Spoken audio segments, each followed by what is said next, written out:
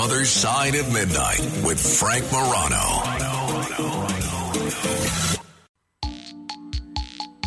She packed my bags last night, pre-flight.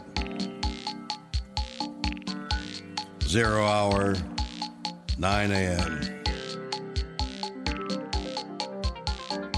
And I'm going to be high as a kite by then.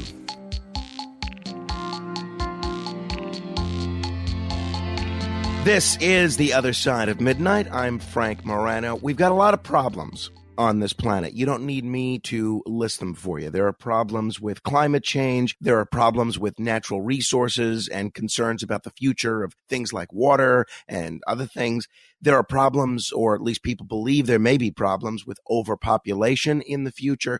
So what comes next? Well, for a whole lot of people, and I think a lot of Americans have been thinking about this since Ray Bradbury wrote The Martian Chronicles, the answer is obvious. The answer is colonizing somewhere otherworldly. And the place that gets looked to most frequently is Mars. Now, we talk about other places, but when we actually talk about colonies on other worlds, the one that most frequently gets mentioned, maybe it is because of the Ray Bradbury book or the recent William Shatner reality show Stars on Mars, the place that gets talked about most often is Mars. Well, there is a very accomplished intellectual, educator, scientist, best-selling author who says, well, wait a minute, maybe we should pump the brakes or at least think about this before we go full throttle with colonizing Mars. I'm very pleased to welcome to the program Dr. Kelly Weinersmith. She's an adjunct faculty member in the biosciences department at Rice University and a best-selling author whose newest book is A City on Mars. Can we settle space? Should we settle space? And have we really thought this through? Kelly, thanks so much for joining me on the radio. Thanks so much for having me. I'm thrilled to be on the show. Kelly, why has there always been so much interest in going to Mars? I very rarely hear people talking about putting colonies on Neptune or Pluto, that former planet that we miss so much. Why is Mars special? Well, all of space is super inhospitable to humans, but Mars is maybe the least inhospitable. It's got the most of the stuff that humans need to survive. So if we're hoping to set up a settlement that is going to be able to survive, for example, the death of Earth one day, Mars is our best shot at doing it. It has lots of water. The temperature is pretty reasonable. It's got almost Earth-like days and nights. It's got just a lot of good stuff that we could turn into habitats and that we could use to start a new settlement. How serious is the talk of otherworldly colonies in general and on Mars specifically? Well, it depends who you talk to. So if you're talking to Elon Musk, for example, he would tell you that we can have boots on the ground on Mars in, a couple years, and then a couple decades after that, we can have up to 1 million people living on Mars. And it's possible that we could have rockets that could do that, but I think we'd be just sending people to Mars to die, because there's a lot of things that we haven't had figured out yet that we need to have figured out if we're actually going to be trying to survive, and in particular, have babies and families on Mars. And if you're talking to Jeff Bezos, then he would also be telling you that, yes, settlements can become a reality, but he's pushing for rotating space settlements. So there are these giant cylinders that rotate, that simulate Earth gravity so that we can have a gravity like the one that we evolved with. So I think they both say that these are realistic options, but maybe their time frames differ a little bit, with Musk thinking it could happen sooner. So let's address some of the questions you ask in the title of your book. One would think, of course, we should settle space, right? I mean, it'd be nice to have another option of another place that humans can live on if we do something either through nuclear war or something else that makes this planet inhospitable. Do you share that conventional wisdom that, of course, we should look outward? I think it would be great for us to look outward, but I think we need to be cognizant of time frames here. So if we're going to be trying to set up a self-sustaining community on Mars, and we're really having a backup plan for humanity by doing that, then that civilization would need to be able to completely stand alone. So if something catastrophic happened to Earth, it got hit with a giant asteroid, for example, the people on Mars would need to be able to survive without ever getting another resupply from Earth. And a big point of our book is that is probably going to take generations. I can't imagine with these completely, these habitats that are so like exquisitely or sensitive to technological requirements that they're going to be able to make computer chips on Mars in the foreseeable future is pretty unlikely. And so what we need to do is start thinking very long term. So if we want to set up a civilization on Mars that could survive the death of Earth, then we need to be thinking about the steps that we need to take. And in particular, we need to be careful to make sure that anything we do as we move out to Mars doesn't increase the risk to Earth or to the species and the people that are left behind on Earth. And there are a couple reasons to think that going to Mars increases existential threat on Earth.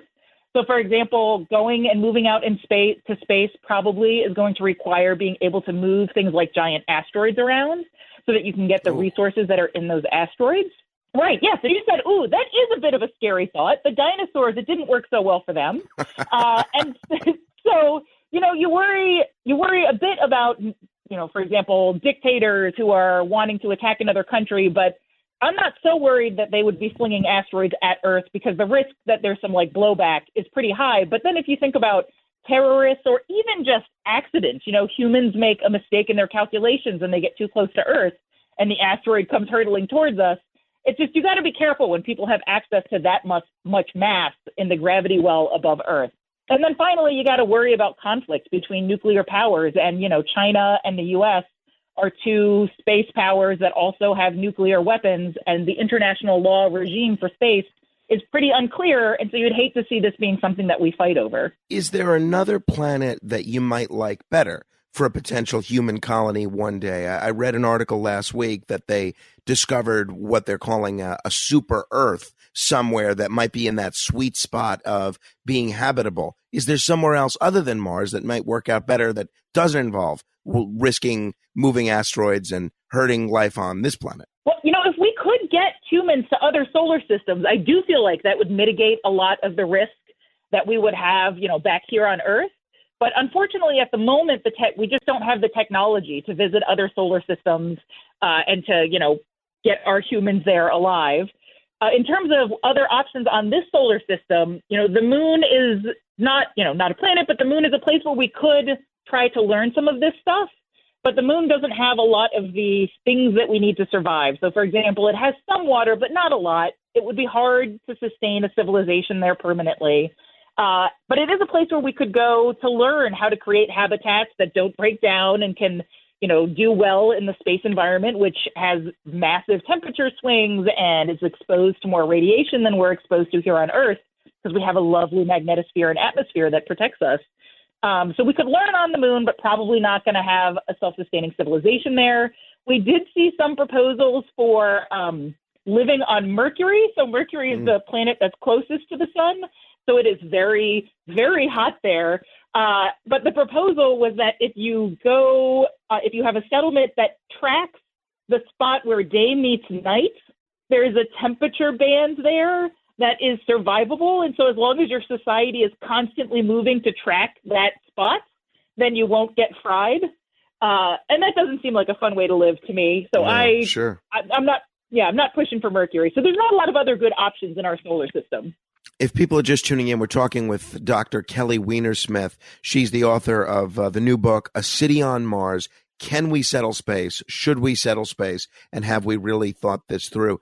Kelly, as I'm sure you're aware, one of the people that's been banging the drums on colonization of Mars for a long time is a real space pioneer and I think a genuine American hero, and that's Buzz Aldrin. Now, Buzz Aldrin is a little quirky, but he's got not only common sense smarts, but, a lot of scientific smarts as well. He has said we should absolutely make this a priority, even if it means the people are never coming back. Is Buzz Aldrin not seeing something about the realities of the timing of this that you are? Oh, yeah, so that's a great question. So no doubt about it, Buzz Aldrin is brilliant. And a lot of the engineers and the physicists who think about this question focus on things like, well, what trajectory should we take to get there? And how long is it going to take to get there? And, the physics and the engineering sides of things. And there's still some problems to be worked out there, but we're getting close to figuring a lot of that stuff out. But it gets a little bit trickier when you get to questions about biology. So if you were to ask me, is it ethically acceptable to send a bunch of adults who have been completely caught up to date on what we know about the risks, and they know that they might die, and we send them on a one-way trip. Is that okay? I would say, yeah, sure. Adults have a right to make their own decisions. But when we're talking about settlements, we're talking about having, babies and children in space. And at the moment, we actually have very little data on how space in a place like Mars is going to impact the human body. So, the International Space Station has had astronauts on it for decades, and there were space stations orbiting Earth even before that. So we know a lot about how adults can handle space for about a year, more or less. But when they're orbiting Earth, they're protected by the magnetosphere, and space has very different radiation than we have here on Earth.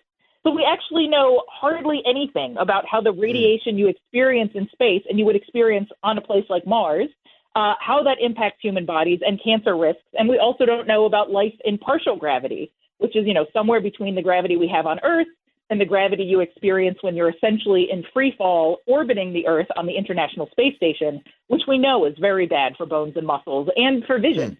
With crime running rampant in New York, you need to keep yourself and your family safe. Obtaining your concealed carry firearm licenses can be difficult and time-consuming. That's where MyFirstPistol.com comes in. They'll help you secure your concealed carry license. If you're looking for a pistol, premise, rifle, or shotgun license, call 347-559-7052. 347-559-7052. You must have a valid firearm license issued by the NYPD to purchase, possess, or shoot a handgun or pistol in NYC. Are there other indications that we haven't thought this through? The biological aspect, the timing aspect, which, obviously both of those are pretty important. The asteroid moving around aspect, which is pretty frightening. Are there anything else that we're missing that when we talk about, dreaming of living on Mars one day, people should keep in mind? I would love to see us spending a lot more money and a lot more time and energy thinking about what are called closed-loop ecosystems. So the idea here is that you're recycling as much of everything as you can. So, the urine is being given to water the plants, and the plants are absorbing the carbon dioxide that you breathe out, and they're generating new oxygen, and that's what you're eating. And just figuring out how to recycle all of the stuff that we extract from Mars or we bring from Earth is going to be really important, because it will always be super expensive to ship stuff from Earth to Mars. So whatever you ship, you want to use as many times as you can. And for the foreseeable future, it's going to be hard to extract resources on Mars. And importantly, it's 6 months to get to Mars.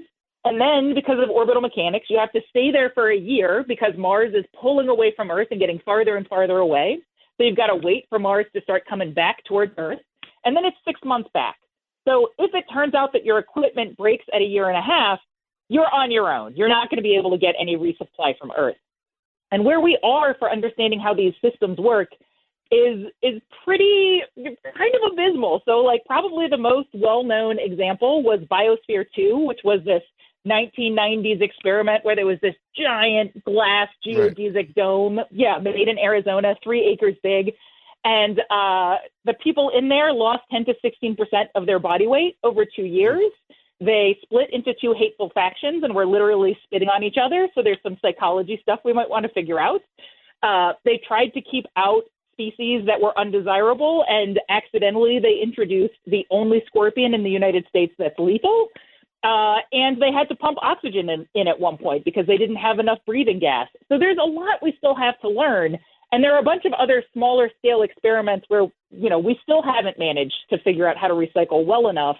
And I just think there's a lot of stuff that we need to figure out that we can't figure out very quickly, and people aren't investing in enough to get the answers soon enough for us to start a self-sustaining Martian civilization in the next decade or two. So at the current moment, there are no imminent plans to embark upon this. The only person that seems ambitious enough to do this in the short term, and maybe with the resources, is Elon Musk. Mm-hmm. Yeah, that's right. And Elon Musk has famously said that his job is to make the rockets to get there, and he expects other people to figure out the other problems, which is totally reasonable. I don't think it should be Musk's job to solve every problem related to space settlement. But right. I do think that it's important to be aware that the other fields aren't keeping up with the rockets, and we really don't. We want to make sure we know a lot in many different areas before we actually start this big journey. You also wrote an article a couple of months ago for the New York Times saying space billionaires should spend more time thinking about sex. How come? Is it because of the same issue here that they're not thinking about how future generations will survive in these environments? Yeah. So, we've already talked a bit about how little we know related to biology in space. And those problems are magnified when you're thinking about reproduction. And there have been very few like, for example, we have never sent, a rodent colony up into space and just watched to see how they did for a few generations. Experiments have always been, we'll send a gecko up for a week and some quail eggs up for 3 days and then rats up for 6 days. And it hasn't really been systematic. And, partly that's because the International Space Station wasn't sent up explicitly to prepare us for space settlement. It was more of like a geopolitical thing and, an inspiration thing too. But the goal hasn't been to prepare us for settling space. So it hasn't been collecting the kind of data that we need. And so, to us, it seems like if you just send people to Mars without, for example, setting up a research station on the moon and studying rat colonies and then sort of scaling up to humans, when you're close enough to send everybody home if things go catastrophically wrong, it seems ethically perilous to be doing those experiments on Mars rather than getting the data beforehand. Well, it makes sense. I'm curious, I'm sure you saw the film The Martian. I asked an expert recently what they thought the most realistic film having to do with space travel or anything like that was. And this person said The Martian. I'm curious, do you agree with that? So I am the wrong person to ask that question to, because I watched The Martian before I started researching the book. And what I remember from the book is that, it was pretty much going about how I would have expected. It was doing pretty good at matching up with the science, but I haven't watched it again since now that I know everything that I know about space. Yeah. Gotcha. Fair enough. Lastly, let me end with this just because it's something a lot of people are curious about, including me. And I'm curious where you come down on this. And then I have a follow-up question based on your answer. The whole country, maybe the whole world, is enveloped in UFO fever, right? Congress is holding hearings on this. We've seen a lot of, very credible people speak out on this, a lot of money being invested in exploring whether or not, extraterrestrials have visited this planet. Where do you come down on this question? Do you have an opinion? I don't have an opinion on the question of whether or not extraterrestrials have visited the planet. I am aware that there has been a lot of talk about it lately, but to be honest, I haven't really been following and, thinking about how I feel about the evidence that's been presented. I think there's almost certainly life out there. There's just way too many other solar systems with potentially habitable planets for there to not be. But I don't know about whether or not I believe the recent evidence that there's been UFOs visiting us recently. Yeah. The reason I ask is because of what you said about what it would take to get to Mars and what that might do to life on this planet. Because one of the theories behind Fermi's paradox, meaning, why haven't aliens visited us? If they haven't, let's assume for the purposes of this discussion, they have not, is that by the time a civilization gets to the point of being spacefaring and travel those distances, they kind of do something to blow themselves up or destroy themselves. And that would seem to be part of the problem with a Martian colony as well. Who knows? Yes, it's certainly something we should be careful about. I think that the risks of settling Mars are sort of underappreciated, which is one of the points we hope to get across with this book. Well, the book is A City on Mars. Can we settle space? Should we settle space? And have we really thought this through? It's available on Amazon and wherever else books are sold. Its author, Dr. Kelly Weinersmith, has been kind enough to join me this morning. Kelly, thanks so much. Best of luck with the book. Thanks so much for having me. I appreciate it. If you want to comment on any portion of our discussion, you're welcome to give me a call, 800-848-9222. That's 800-848-9222. This is The Other Side of Midnight. Straight ahead.